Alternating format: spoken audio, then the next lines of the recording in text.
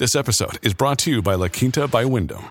Your work can take you all over the place, like Texas. You've never been, but it's going to be great because you're staying at La Quinta by Wyndham. Their free Bright Side breakfast will give you energy for the day ahead. And after, you can unwind using their free high-speed Wi-Fi. Tonight, La Quinta. Tomorrow, you shine.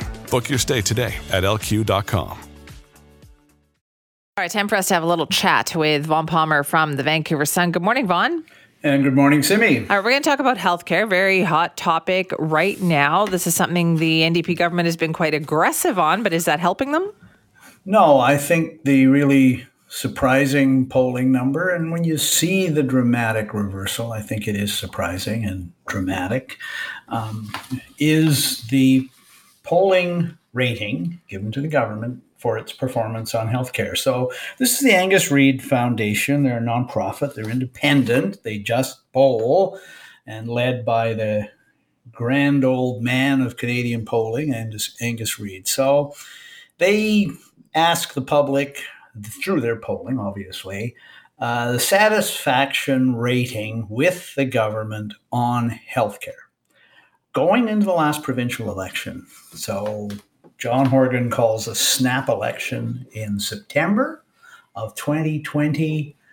The Reid organization's polling that month said 67% of British Columbians gave the government a favorable, or indeed a very favorable, very good rating on healthcare. And a big part of that was management of the COVID-19 pandemic. Almost everybody who was polled, 82%. Said, yeah, the government's doing a great job on that. So, on the strength of that kind of a rating, Horgan calls a snap election, and he won a snap election. So you fast forward to today, the most recent Reid poll, it was released this week.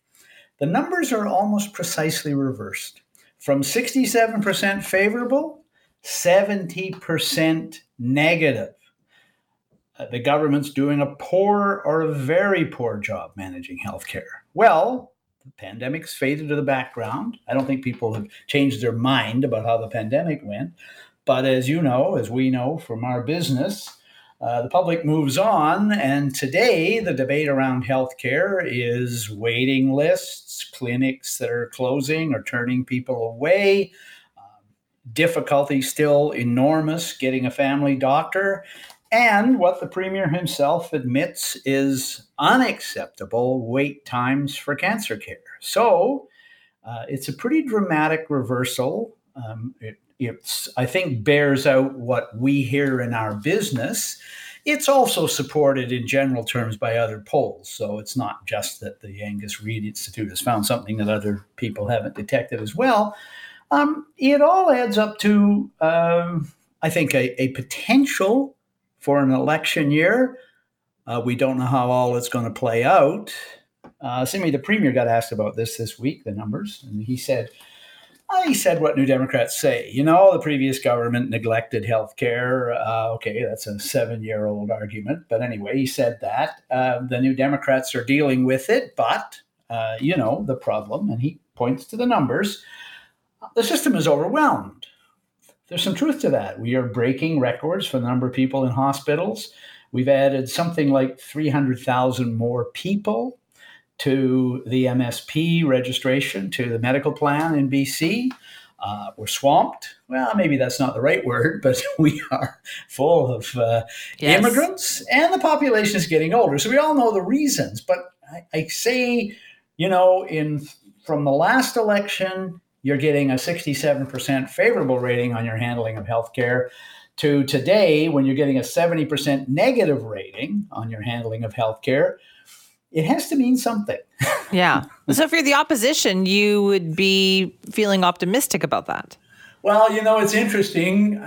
Kevin Falcon, as you know, in his year-end interviews, he loses his temper, I would say, over the polls that show BC United in third place behind the BC Conservatives and the NDP. And in one year-end interview, he said those polls are BS. Well, he's finally found a poll he likes, because he came out this week. He told our colleague Rob Shaw that this poll It's negative ratings for the government performance on healthcare and negative as well on housing, 83% negative, and negative on cost of living, 81% negative. He said all that adds up to a good argument for a political party to campaign in an election year on time for a change.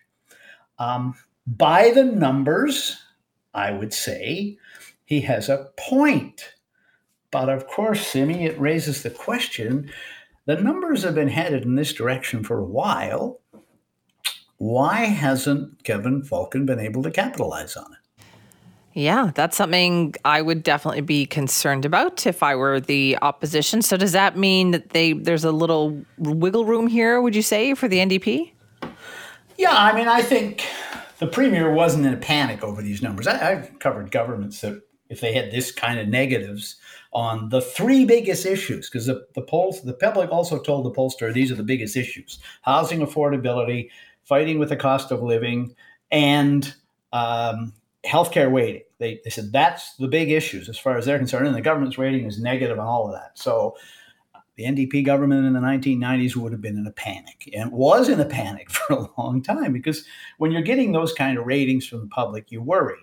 Why aren't the Democrats really all that worried? I think it's something that also emerges from the polling, which is, and this is what upsets Falcon, opposition to the government, unfavorable ratings to the government are significant. EB's favorable rating is 46%. His unfavorable is 41%. That's not great. That's close. That could be a tight election around those numbers. But the 41% disapproval rating is split between three parties. So, I mean, the New Democrats have their own polls, and they probably are getting similar numbers on this.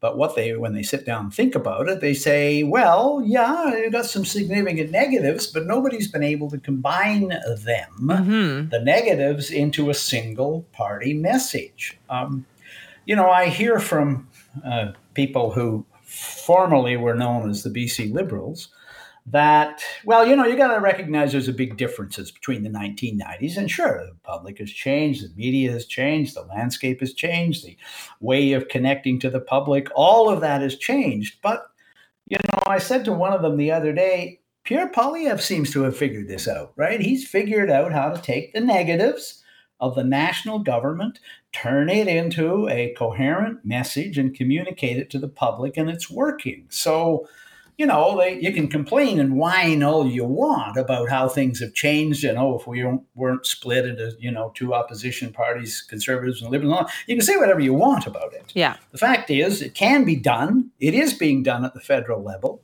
And it's not up to the government to combine its opposition. It's a challenge for the opposition parties. Until they figure it out, well, it's no wonder that David Eby kind of looks at those numbers and goes, we better get to work on this stuff. But in the meantime, he's not in a panic about a 70% negative rating on his handling of healthcare. We're going to talk more about the housing issue now with Vaughn Palmer from the Vancouver Sun, because there's no doubt, Vaughn, the NDP are trying a lot of different things when it comes to housing.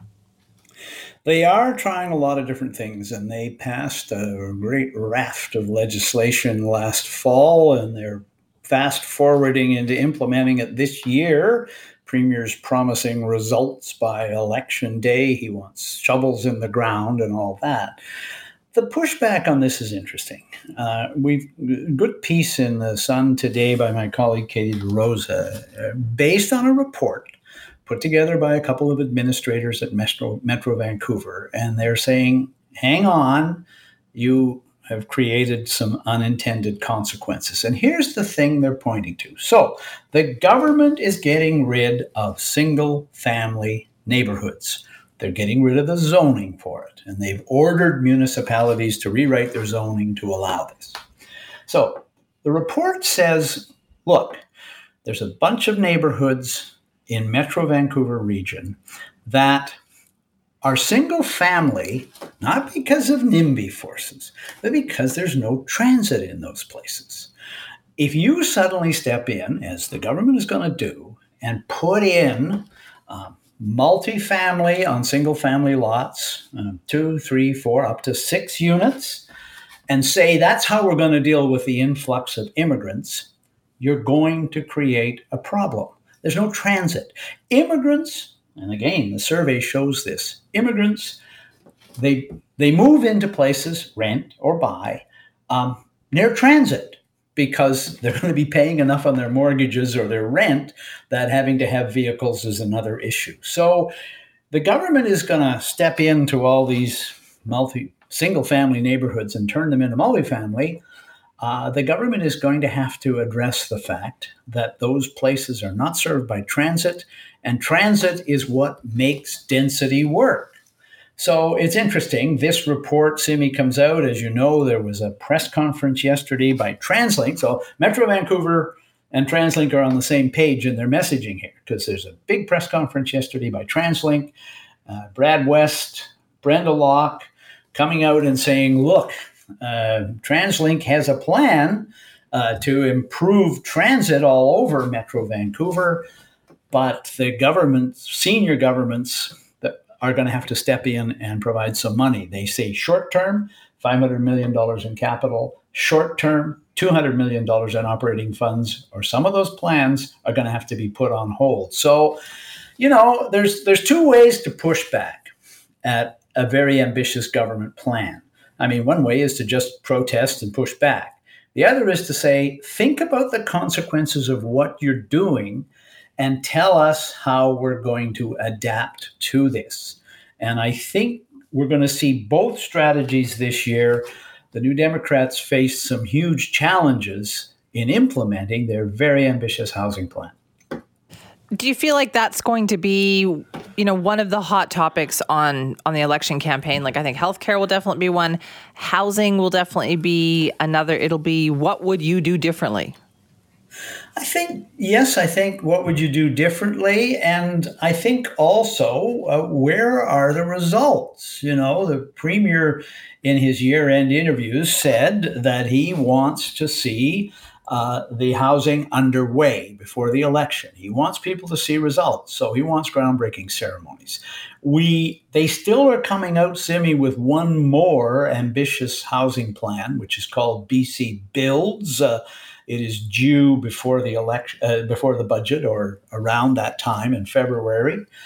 What it is the government's gone out and assembled a whole bunch of public land owned by Crown corporations, school boards, municipalities, Indigenous nations, provincial land. They say they're going to make that available with provincial financing to build housing for people who can't afford housing, the missing middle.